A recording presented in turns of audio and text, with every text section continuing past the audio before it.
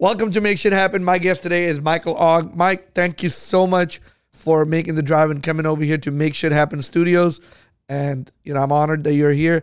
I met you about a couple of weeks ago with a good friend of ours, Eduardo Adame. I interviewed Eduardo about a couple of months ago, and he wanted me to meet you, and he wanted us to kind of hook up, and I really thought your personality, we gelled so well. I invited you over here to my podcast, and I'm really honored, and I really appreciate you accepting my invite and coming over. How are you doing today? Doing great. Thanks for the invitation. Awesome. I told Eduardo, you must be really desperate for guests if you invited me. So. You know what? I thought we had great chemistry when we sat and talked. And I mean, when you're interviewing somebody or you want to know somebody about somebody, you really got to have good chemistry. Right. And I thought we talked over there for a couple of hours. I'm like, if I can talk to you a couple of hours, I think the world needs to also hear, what Mike Ogg is about. So here we are. Perfect. So you and Eduardo are partners in We are. Rock Mortgage Company in Houston. Yeah. And how long have y'all worked together? So I started the company in 2011. Company is generous. It was me and another loan officer and one processor, and had no intention to get bigger than that. And then in 2013, one of our account executives who calls on us, a bank, trying to get us to send them business, who I was good friends with, also was good friends with Eduardo, and he had just left a bad experience with his prior partnership, and was looking to hook up with someone and grow the company. And of course, you met him. I mean, he has an infectious personality and could sell ice to an Eskimo. So, so he was young and enthusiastic, and he brought something to the table that I didn't bring, and we joined forces in 2013. I sold him half the company, and we're 7, almost 8 years. Yeah, later. 8 years almost. Yeah, we actually went live as the new branded company 2 days before. What was the event that we had? The COVID? No. 2013 was it was a hurricane. Oh, Ike? Yeah. Or something? Yeah. Ike. So yeah, we went. No. That's a funny story, by the way. If we have time for it later. 2013. I don't think we had. It was something. It was a flooding event, or again, something. Some kind of major natural disaster, and we had just been approved for our credit line, our Fannie Mae Freddie Mac credit line, and we had, we fund our own business. We close everything in our own name, but we're not servicers, so we always end up selling the servicing before the customer even closes. So, they set on our credit line until the company buys them back. Well, anytime the governor or the president declares a national disaster, nothing is done. Every house has to be re-inspected. Wow. So, and this was a major event, and we had, I think, 15 or 20 loans that we had closed that had not been bought off of our credit line yet, and I was a nervous wreck. I mean, I called our guy at the credit line, and I'm like, man, I mean, I don't even know we can pay the interest on this thing. And he's like, look, you guys are great guys, really hit it off with you. I'm not going to put you out of business. And literally, we didn't get anything bought off our credit line for almost 90 days. And they waived all the interest. They really took care of us. But it was that our marriage started 2 days later. It was like, oh my God. So that's when you and Eduardo came together, and I guess y'all have been really successful in doing so. We are, we have two different approaches to the way we do business, and it works. I'm always have been a relationship guy. I like dealing with realtors and builders, and I've been very successful. In fact, I can't think maybe a handful of realtors that are what I consider professional realtors that I've lost in the last several years. And Eduardo has been a database guy. He's got a few realtors as well, but he likes working his circle, and he's been his list.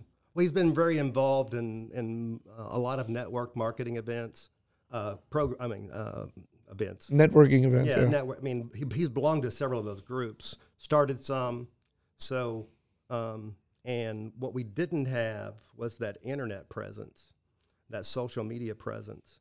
And if you're friends with Eduardo on Facebook or Instagram, everyone feels like they know him because he's very good at keeping his profile up and promoting us and the company. So we really started focusing our attention on building a brand. Yeah. And we had done some radio advertising on 610. I'm sure you've advertised on there as well. And we really couldn't find our niche, and then we hooked up with some pretty smart people who built us a really nice website. We started buying some Google ads, and momentum started happening. And that's where every company would like most of their business to come from. Realtors are fickle. Some with some, not all. You're only as good as your last deal. Builders are the same way. Clients, a database of clients. If the economy is not great and the rates aren't low, there's not much we can do there. So you really got to, you got to be in that top 3 to top 5. Yeah, absolutely. When people start searching for mortgage companies, and I'm proud to say that thanks to some very smart guys that we hired, we're number 1 in most categories. That's awesome. Mortgage broker, mortgage lender, FHA loan. So we're getting a lot of it organically now, and the brand is building. So I kind of want to know a little bit about you too. I mean, that's great. I'm glad you have a business. But one thing before we move on to that, you said you're a relationship guy. A lot of people in business, they get in business and they don't understand the relationship aspect, right? I'm very big on relationship myself, and I feel like we live in a small world because somehow, somewhat, it just makes a full circle, and you get right there. And that's what I always tell people who work for me, people who are like, who do business with me, like, hey, don't forget it's a small world. Somehow you'll meet again. Right. You'll always meet, and I always say, you'll always meet that person a second time or a third time or fourth time. You might think you won't, but you will. So just make sure you leave a good impression. So when you meet them the second time, they know who you are. And relationship is very important to me because at the end of the day, we are still in people business. We are still human business. I mean, look like the way world is going, one day everything is going to get automated, right? Right. But I still think for right now, we're still in the age we live in, still in people business. So we got to heavily depend on people. So me, myself, is also a very relationship guy. You want to explain your view on relationship? Like why you say you're a relationship guy? It comes natural to me. I mean, even with servers at restaurants, I think I drive my wife crazy sometimes because I feel like everyone's my friend. But I think the key, we're both in sales, and we both sell something that they can get anywhere. Mm-hmm. But furniture is a commodity, mortgages are a commodity. So what do you have to sell? We all sell in the same product, okay? And for the most part, our rates are as low as anyone else's rates. So you're selling yourself. Well, I mean, the first thing that I've tried to do with every realtor that refers me a deal the first time, or even a client, is make a personal connection. And it's not because I'm trying to sell you something. It's who I am at my core. And I just think that looking up a name in the phone book is not nearly as reassuring as you saying, "Hey, this is my good friend Mike Ogg. He's been in the mortgage business forever. He's done multiple mortgages for me and my friends and family." Either you're referring me as a consumer or a realtor as, "Hey, this guy closes loans." I mean, we have such a good reputation. It sounds so silly, but we close our loans on time. I read a survey a few years ago that it's under 70% of mortgages close on the original scheduled due date. Mm-hmm. We've been in the high 90s I've been in the high 90s. I mean, I've been in the mortgage business since 2002. Everywhere I've ever been, it's the most important purchase of someone's life. Yeah. It's also that realtor's commission, and I hold that. I mean, that means something to me. So, in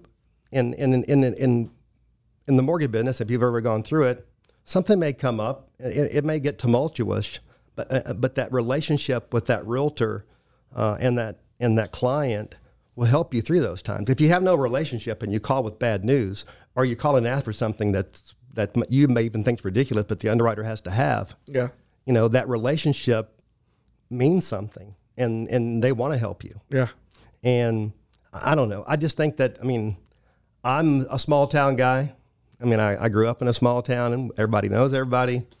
And you have that mentality. Yeah, it's just who I am. And of course, you can tell I'm not shy. I'm a salesman at heart. I just think that, going through life and not building relationships, I don't see how people live like that. So, you say you're a small town guy. Tell us a little bit, about your early life. I'm an Army brat. In fact, my dad was actually in the Army a couple years before Vietnam started. So he ended up doing 3 tours.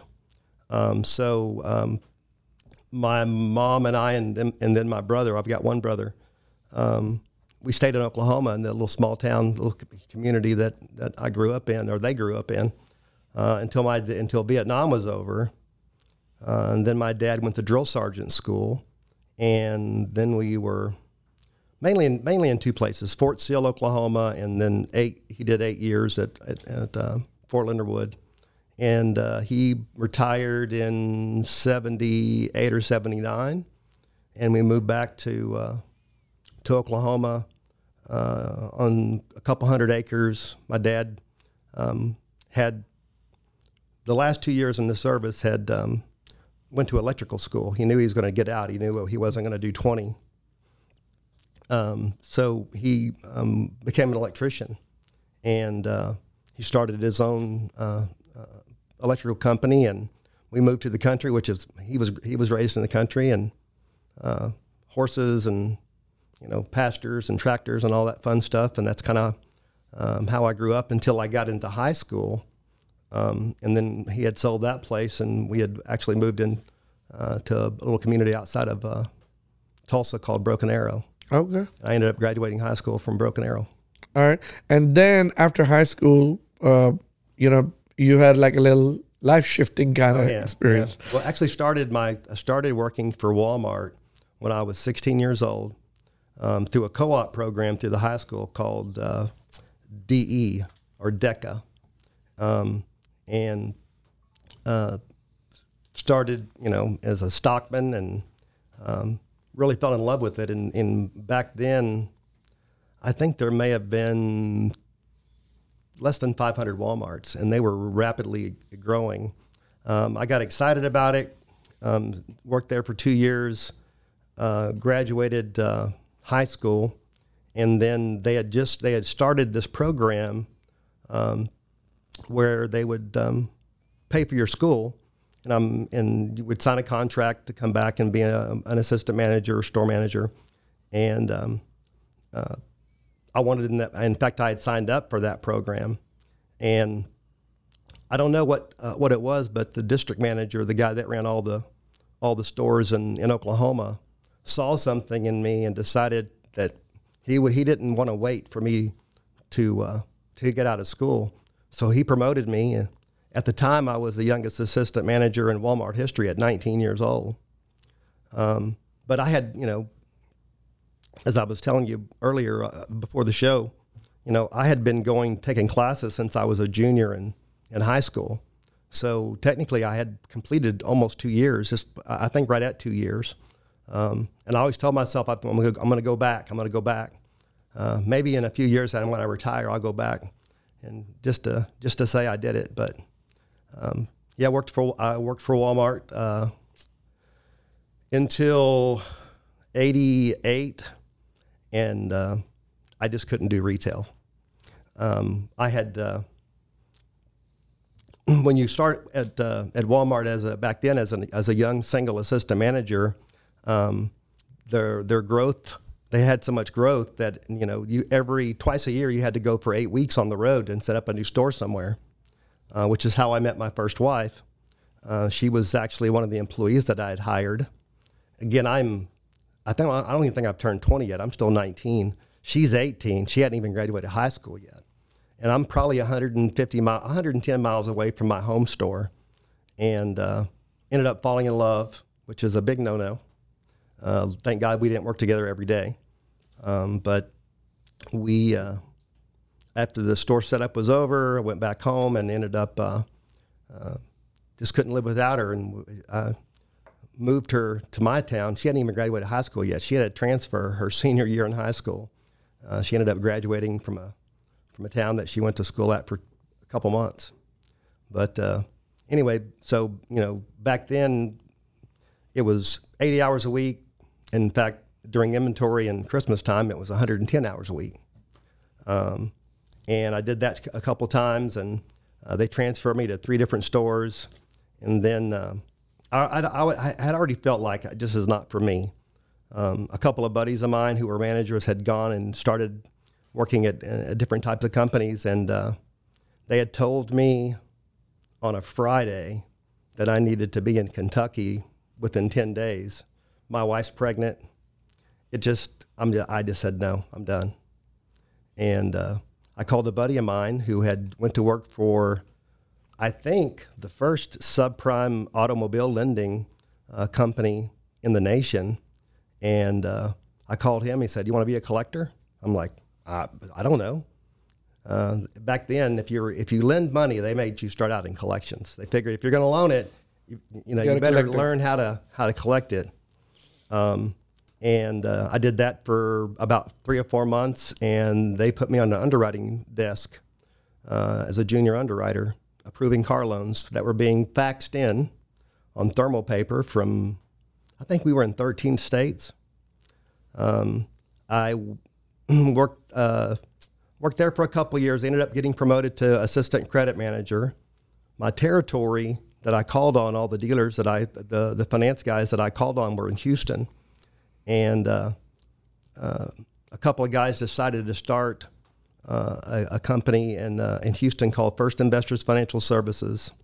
And they started asking all the dealers, "Hey, who's a good underwriter? Who do you guys like doing business with?" Mm-hmm. And 5 or 6 of the guys mentioned my name. And the next thing I know, I get recruited to come to Houston, Texas before they even have an office open.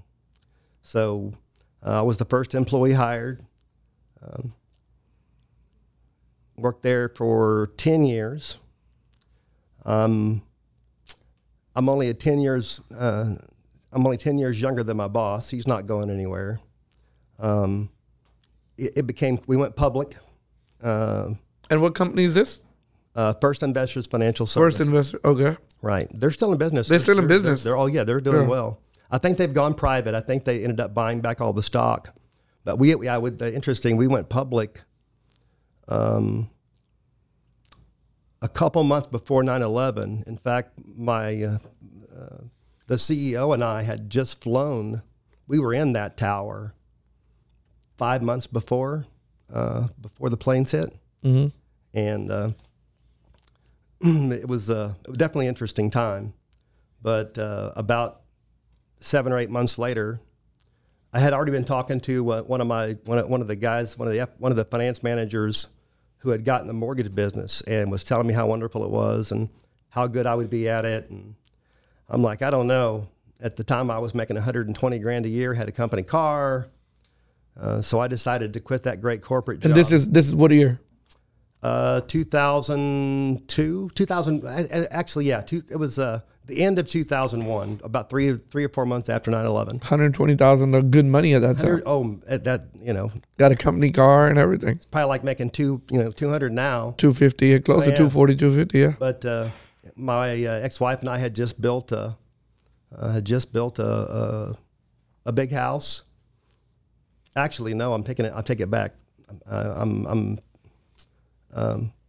had gotten divorced prior to leaving First Investors a few years before, which probably led to my divorce. Was working lots of hours for a single guy who didn't have anything going on in his life and expected his people to be there when he was there.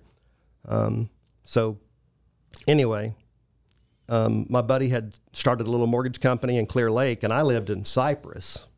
So my wife thought I'd lost my mind. I lost my mind. My current wife.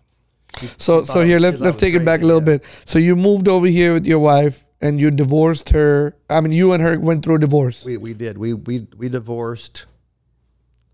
94? 94? 93, 94, yeah. Okay. And then you got married to the current wife in right 97. I was single for almost just a little over three and a half years. And one of the reasons you said earlier that was that you went through a divorce because you were working too much. I mean, working, and when I wasn't working, I was doing something I wanted to do. Yeah. You know, Just going being to young, Vegas, just being playing young and golf. dumb and selfish. Had 2 young kids at home, and you know, you get lost, and you know, you're so stressed out at work. You know, when you get home, you don't want to deal with that. You want to go play golf, or you want to go to Vegas, or do something that you enjoy. Right. And So- you know, do you think that happens to a lot of people who yeah. become successful or who are, you know? I think so. I mean, I mean, the corporate world is great. I'm so happy that there's people who like that, but I don't know how it is now. I can't speak to how it is now, but back then it was a lot of pressure, especially when you're growing like we were growing. We started out just in Texas, and by the time I left, I think we were in 40-something states. Mm-hmm. And for the first few years, we had a sales manager, but we would fly, and we'd be on the road opening up new markets, signing up all the dealers in a new market. So it's kind of like the old Walmart days. You spent 3 or 4 weeks, sometimes a month on the road. Mm-hmm. But yeah, she just wanted someone to be home and to be a good husband. And Taught me a lot. taught you a lot. Taught me a whole lot. Well, do you mind sharing what No, I mean, a couple it of things you learned? I mean, losing daily contact with your kids. Although there's no doubt in my mind, I was a much better father after than I was before. My ex-wife and I had agreed on a true joint custody, mm-hmm. and the judge said no. Back then, I think it's very commonplace now, but he saw kids going back and forth. It's a nightmare. There needs to be a conservator. So of course, and not that I would ever take my children away from their wonderful mother. It was they were better off with her for sure, but I had to go set up a household and make sure they had bedrooms but Wednesday night and every other weekend. But I will say that my ex-wife, I don't think we've had an argument since. Mm-hmm. We've agreed on everything. Made it so much easier on the kids. And we didn't stick to that divorce decree.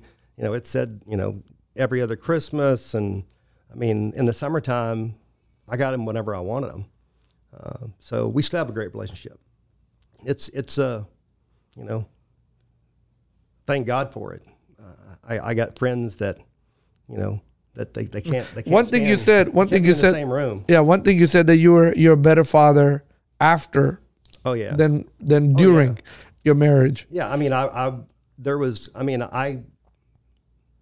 have a bad memory because of my age, but it's I can't remember not getting my kids every Wednesday, and at the minimum every other weekend, and I did not miss anything that they did, which is another reason.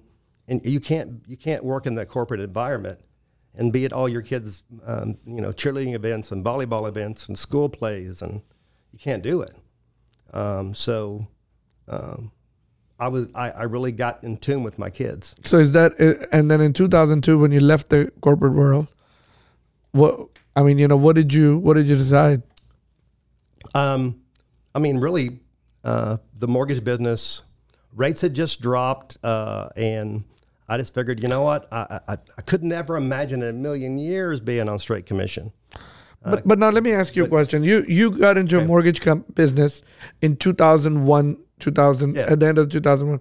Now this is the age that we are getting into where the variable rates are the thing, which eventually leads to the demise of. Well, they weren't as popular when I started as they were, surviving that mortgage meltdown, watching these companies devour themselves was crazy. But yeah, when I started, I think my mortgage was around 6.5%, and rates were in the 4s. And the guy that I went to work with, Kurt Smith, brilliant guy. He recruited me, and he was doing. I think he was dropping 10,000 postcards per week, and you can buy the data from the credit bureau, Right. and where you can actually say, I only want to mail to people that I know I can save 1%. If you have the original balance, the current balance, and the payment, you can back into what the rate is. So we were dropping 10,000 pieces a week, and the phone it was like working in a boiler room. Really. So now, you got in the mortgage industry, and I want to talk about that a little bit, if you don't mind. That's when the interest rates are high. I mean, I'm talking about people. I mean, today can't even fathom the thought of paying 7% interest rate, right? They can't fathom paying 4%. Right. When you tell a first time buyer that their rate is 4%, and 2018, early 19, rates were heading to 5. Right. Before, for no reason, no logical reason. Well, in 18, they ended up hitting 5. Right. Okay. But there was no logical reason for them to come back down, but they did. Right. So I mean, and matter of fact, I did a big mortgage on one of my commercial buildings, and it's kind of in a swap in commercial lending. They do swaps, and I'm like regret the decision I made every day about that. And it's at 5%, and you can't undo a swap, and it's at 5.1%. I mean, and today you can close something at 3.5. I mean, I'm talking about just in 3 years. Commercially? Yeah, commercially. Right. You can close something today at 3.5. Matter of fact, I'm doing a refi at 3.6 today. We close next week. But it's crazy how the rates have gone down. But in residentially mortgage, what you do, your bread and butter, I mean, people were buying houses in 2001, 2000 at 7%, 6.9%, 6.5%. 5% was a great rate. And that's one of the reasons why, there was the adjustable rate mortgage, which eventually ended up leading into a destruction of mortgage business. The ARMs rates. So the little refi boom of the early 2000s lasted about 2 years. Rates got down into the below 5%. So we were refinancing people at 7, and then we started seeing. And when I first started, the only way if you wanted to put less than 10% down, it was FHA with 3.5%. Yeah. But then they came out with 5% down, and then it was 3% down. Well, then the economy was doing well. How the housing market was doing well all over the country, and it just the insanity started. I guess end of 2003. Was the first time a subprime company walked into my door. I'm trying to think of who they were, offering an 80-20. So in the mortgage business, it's either 20 the 90% of the loans are 20% down, 10, 5, or 3. And that's the 3's only happened recently, but they were offering 2 loans. The first at 80%, the second at 20%. The first was they were both ARMs. So the first might be at 4.25, with a 2-year adjustment, with a maximum of adjustment of sometimes 9 or 10. And the second lien was like 6.5 that could go to 13 or 14. And I think you had to have a 660 credit score, and then every month that went by, someone else came in Well, the credit score only has to be 630. And So let me understand that. They'll finance the whole 100% of the house. 100% of a house. Okay, so hold on. So there'll be two mortgages on the house. A first lien and a second. One there's a 80% and the other one was 20%. Correct. So they're financing. So that's really what happened. They were financing 100% of the house, so the buyer can walk in I mean, and if the seller was willing to pay the closing cost, which they usually rolled into the deal, with zero skin in the game, not a penny out of pocket. Really. And So now let me ask you a question. And we all saw 2008. And we all know that it was all, and I'm sorry because I know you're in the profession. We're like, hey, it's all the mortgage brokers who screwed up the economy and the subprime companies who screwed up the economy, and they basically put these people in the houses. And I mean, I've heard that 100 times. People have heard that 1,000 times. Nobody kind of understood it until I think you were basically telling us we can just walk in the house with nothing down. But today it's happening still.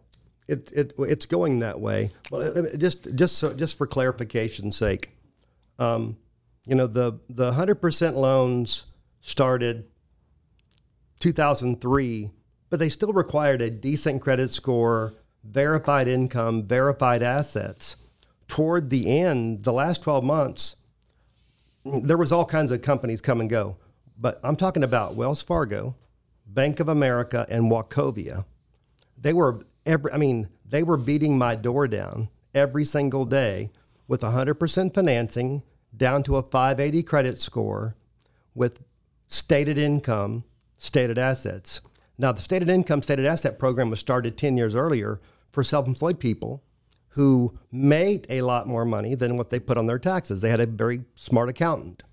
That's what it was designed for. But we would look at cash flow and see that they could afford the payment.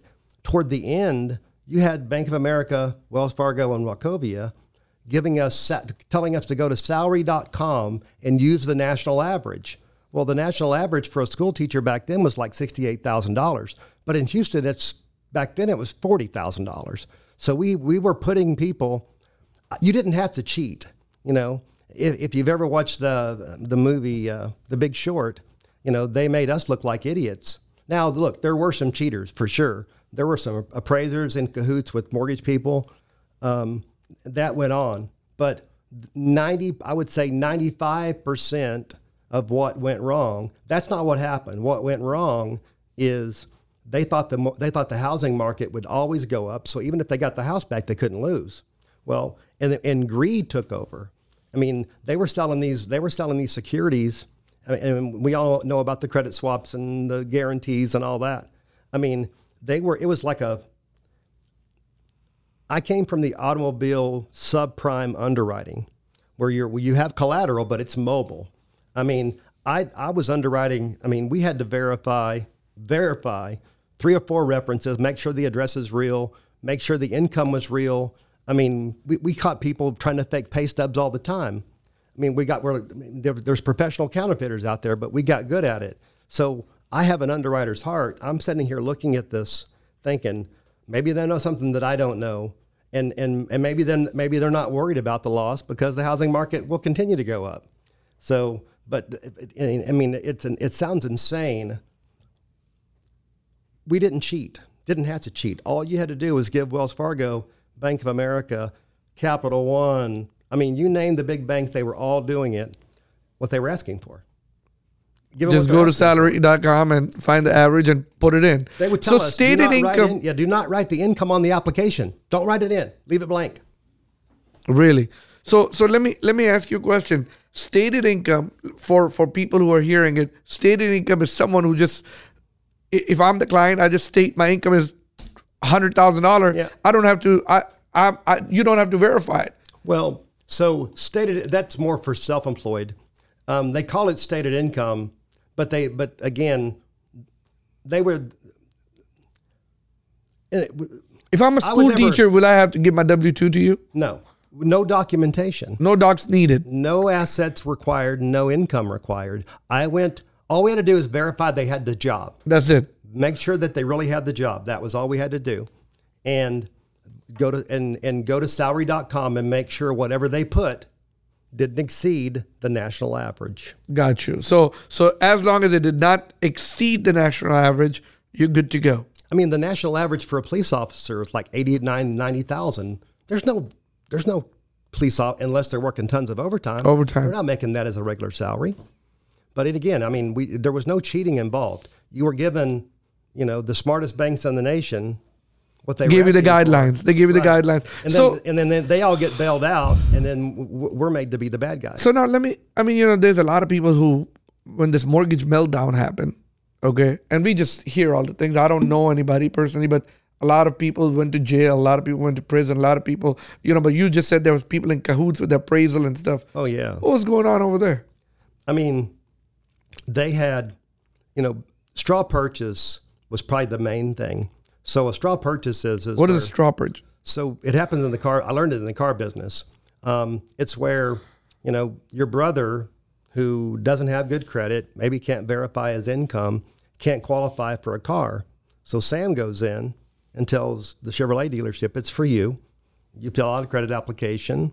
You get the loan in your name, you get the title in your name, and then you hand the keys to your brother. Mm-hmm. And if you're smart, 90% of people aren't, they make sure the payment gets made because brother already has bad credit. Yeah. So they're trusting a guy who doesn't have a good history to make the payment.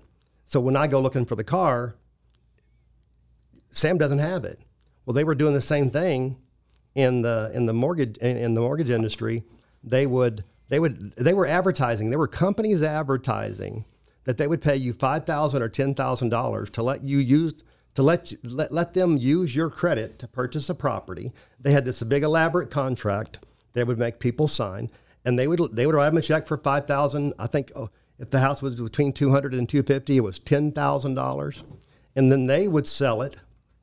They would sell it to their friend, and they would get a dirty appraiser to write an appraisal for $40,000 or $50,000 over, and then they would sell it for that appraised value. That guy would pocket the cash, and then this guy either would move in or he'd put a renter in there, and they would what it ended up happening is they would make 8 or 9, 10 payments, and then he would stop sending the payments in, and the houses were just sitting everywhere. I mean, wow. It was wow. What a disaster. And the FBI opened an office in Houston because Houston was the central hub for this program. This whole, there's so many ways back then that you could be dirty. And you didn't have to cheat. You didn't have to lie to get a customer approved. But since anyone who fogged a mirror could qualify, all these investors or grifters basically, got people who ordinarily wouldn't qualify for a mortgage anyway. Well, now they've got bad credit and they're getting 100% loan for $10,000 and have no intention of ever occupying the property. Wow. I can tell you with confidence, that's not happening today. Yeah. Now, have we started seeing a loosening? Look, I've been doing this. I've been in the mortgage business now. This is 20 years. It is. They can't tighten up fast enough, and they can't loosen up fast enough. They can't tighten up fast enough because what happens, the government, on the bottom of each application, it has, everyone wants to know why they want to know what my race is. Why do they want to know, what male or female, all the data they collect on you. They're not using it for, all they're using it for, when you see those numbers come out that says, African-American housing is down 12%, that's where they're getting it. So, every 4 years you get a new HUD commissioner who sits and looks at like, man, we're not making enough loans in the black communities. We're not making enough loans in the Hispanic community. They must be redlining again. Redlining used to be what banks would do. They'd go, these zip codes, we're not loaning in these zip codes. They would draw a red line through them. So, and when they start looking, why? It's not discriminatory. It's based on data. It's based on income. It's based on credit. It's based on all those things. Now we can have another conversation about why that happens, but politicians are politicians. So they decide, hey, we need to change the guidelines up. We need to do a 3% down program. We need to do low to mod. They have that low to moderate income program. If you live in a low to moderate income zip code, you qualify for 100% financing. Now, and they do underwrite these deals, and they make sure these people are real. They make them sign something that says they have to keep the house for at least 7 years. There's all kinds of guidelines, and they're really underwriting these loans. And please don't think that I'm saying these people aren't deserving. I don't know. We don't do those. It's a whole lot of red tape and not a whole lot of money. Mm-hmm. It takes away from my primary business, but thank God there's people who do those loans. But that's happening. But to the best of my knowledge, they're not. It's not the runaway freight train like it used to be. And they're making the borrowers take a borrower's education course. And I hope those loans perform. I hope there's a lot of people, if given the opportunity, I'm sure a lot of those people who got 100% loans did great. I think it was a 25 or 30% default rate. That means that 70% of the people paid. Yeah. Hopefully they've refied by now. If you haven't, call Rock Mortgage. Yeah, call Rock Mortgage. Hey, so let me ask you this, Mike. You said loosening is happening right now, but right now we are going through this unprecedented time where there's no inventory of these houses coming. People are sitting on their houses tight. It's right. Yeah. So what do you think about that? This I've never seen. 2013. That's the only year that I can really say that was. My wife and I sold our house and ended up getting almost $40,000 more than we had listed it for, and more than it had appraised for. And it was certain neighborhoods.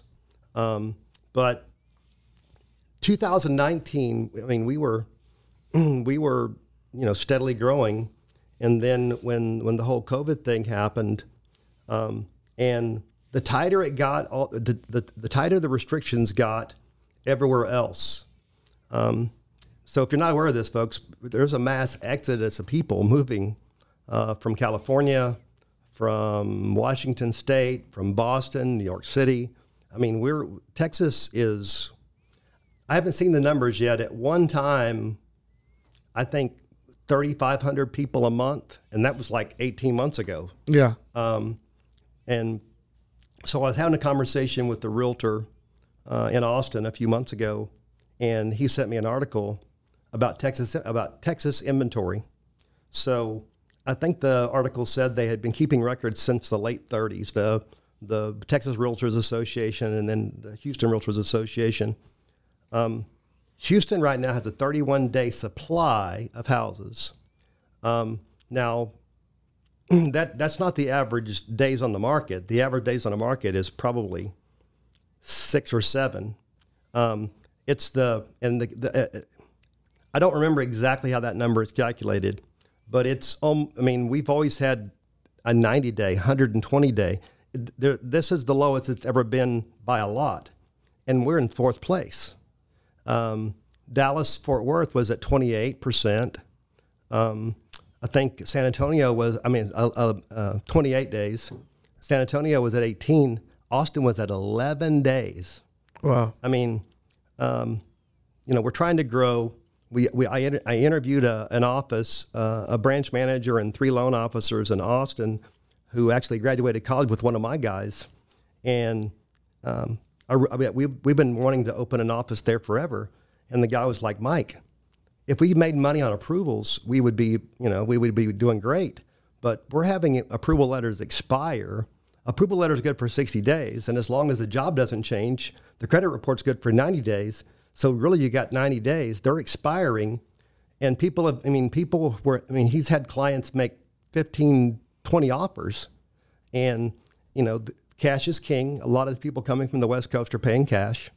And those that aren't paying cash, even in Austin, where I'm sure, we consider Austin one of the more expensive places to live, compared to California, Los Angeles per square foot, it's less than half. Yeah. So they're putting half down. Well, the people that aren't buying houses in Austin or anyone putting down less than 20%, you got to at least put down 20% to have a chance. Mm-hmm. But Austin is full. You've got builders writing contracts for 3 and 4 years out with no numbers. They're doing cost plus. And I've heard of a couple tract home builders that are building for $210 a square foot, which a few years ago, that was a custom home. Yeah. So, it's definitely impacted us. We have a lot more approvals like everyone else does than they have houses. And we've had some clients give up. We'll put them on usually they'll end up signing a lease, 6 months. We try to suggest 6 months. Who knows what's going to happen. And for the first, Eduardo and I have talked about this many times, for the first 9 to 12 months, I thought, there's no way this is going to continue. Yeah. But the crazier it gets everywhere else. I mean, not to get political, but other states that are far more restrictive than us are driving their citizenry to Texas and Florida and even Oklahoma, where I'm from. I talked to my cousin who's a RE/MAX agent, and she's like, of course they also legalized marijuana in Oklahoma. So yeah. She called it between the green rush and the West Coasters. I mean, even with people being able to work from anywhere now, you can live anywhere you want. Yeah. So yeah, absolutely. I mean, Oklahoma. One thing that's driving the rush to Oklahoma is that thing. I mean, and I think Oklahoma is pretty soon. You'll see a big rise in their economy. I mean, because Colorado's the only state with a surplus for a reason. Yeah. I mean, right now it's medical only, but there's coming. Doctor shops everywhere where you can walk in and tell them that you have stress and they'll write you a prescription. Yeah, but I mean, I think Oklahoma is. I mean, Oklahoma haven't had nothing going on for a long time. Well, they've had casino. So I don't know if this is still true, but it used to be Oklahoma had more churches per capita than any other state in the union. I thought you couldn't get any redder than Oklahoma, but they've had casino gambling now for more than 10 years, and now they've legalized marijuana, and of course Texas, anytime you drive to a casino in Louisiana or in Oklahoma, all the tags are from Texas. I think Texas is one of 2 states in the union that doesn't have casino gambling. Thank God.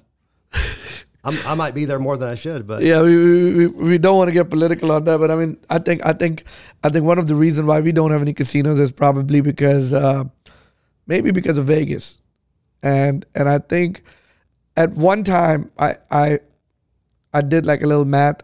There was 36 flights that were going from Houston to Vegas every day. Now, this is pre-COVID. I don't know what the number is now. 36 flights were going from Houston to Vegas, and most of them were full. Okay, so there's a reason. I mean, I don't think Vegas wants casinos in Texas. Well, there must be some good lobbying. And I'm not talking about Dallas. Remember, I'm only talking about Houston. Right. Well, I'm not talking about San Antonio or Austin. Austin have flights going to Vegas. Houston have San Antonio got flights going to Vegas. Oh yeah. Houston, 28 Dallas, flights. something going on over there.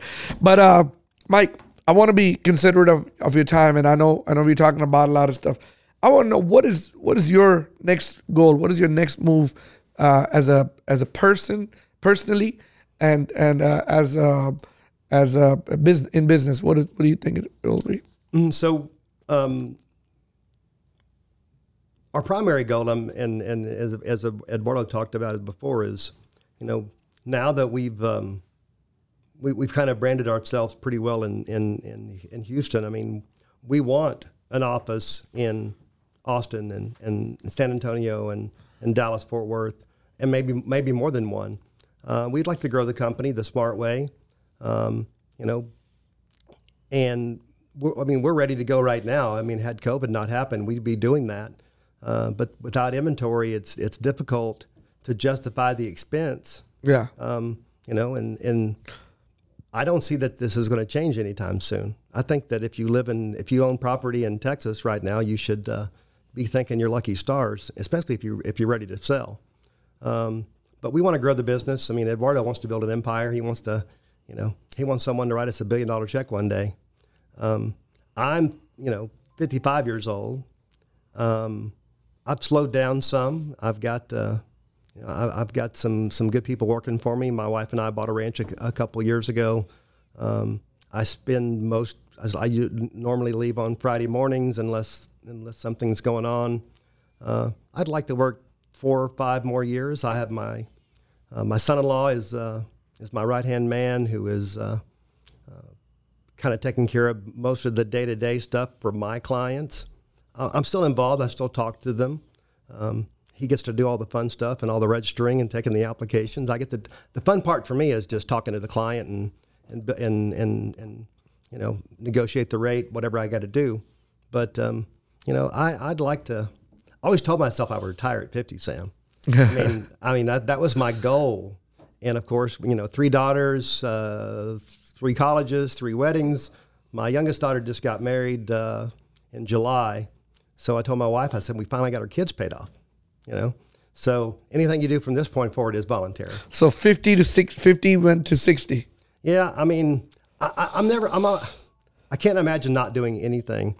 When we bought our ranch, the gentleman who sold us our ranch, really great realtor, 40 years old.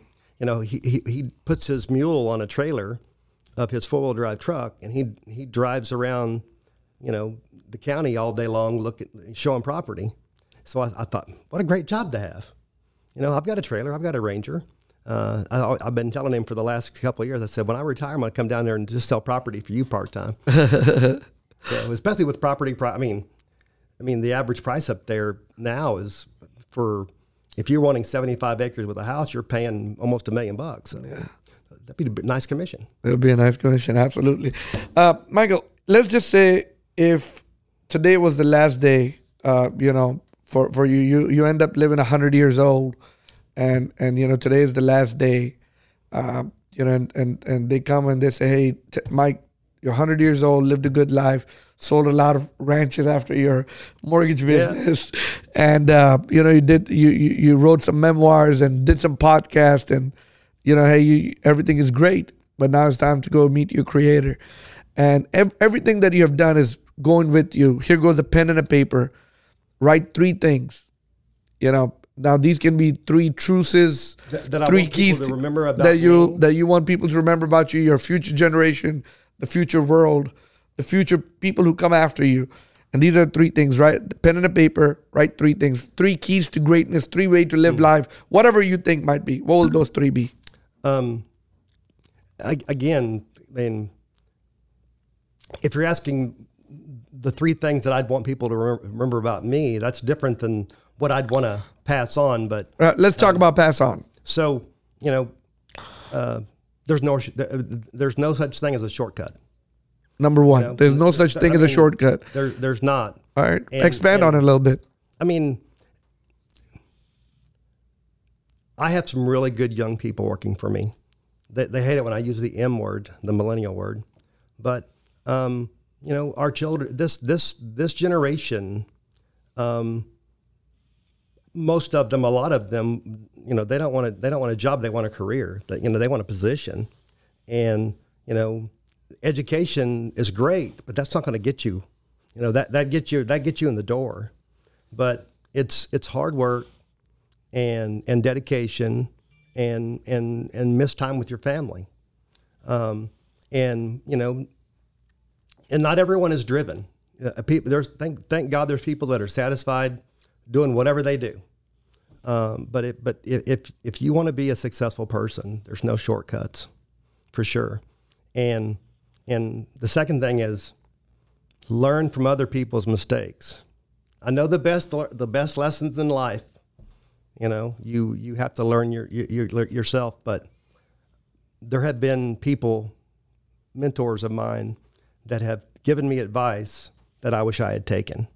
I took some of it, but if there's a person that you trust and they're your mentor, then don't make the same mistake as the guy that you're looking up to. All right, and number 3, make time for your family. You got to, and it's been the biggest failure and the biggest success.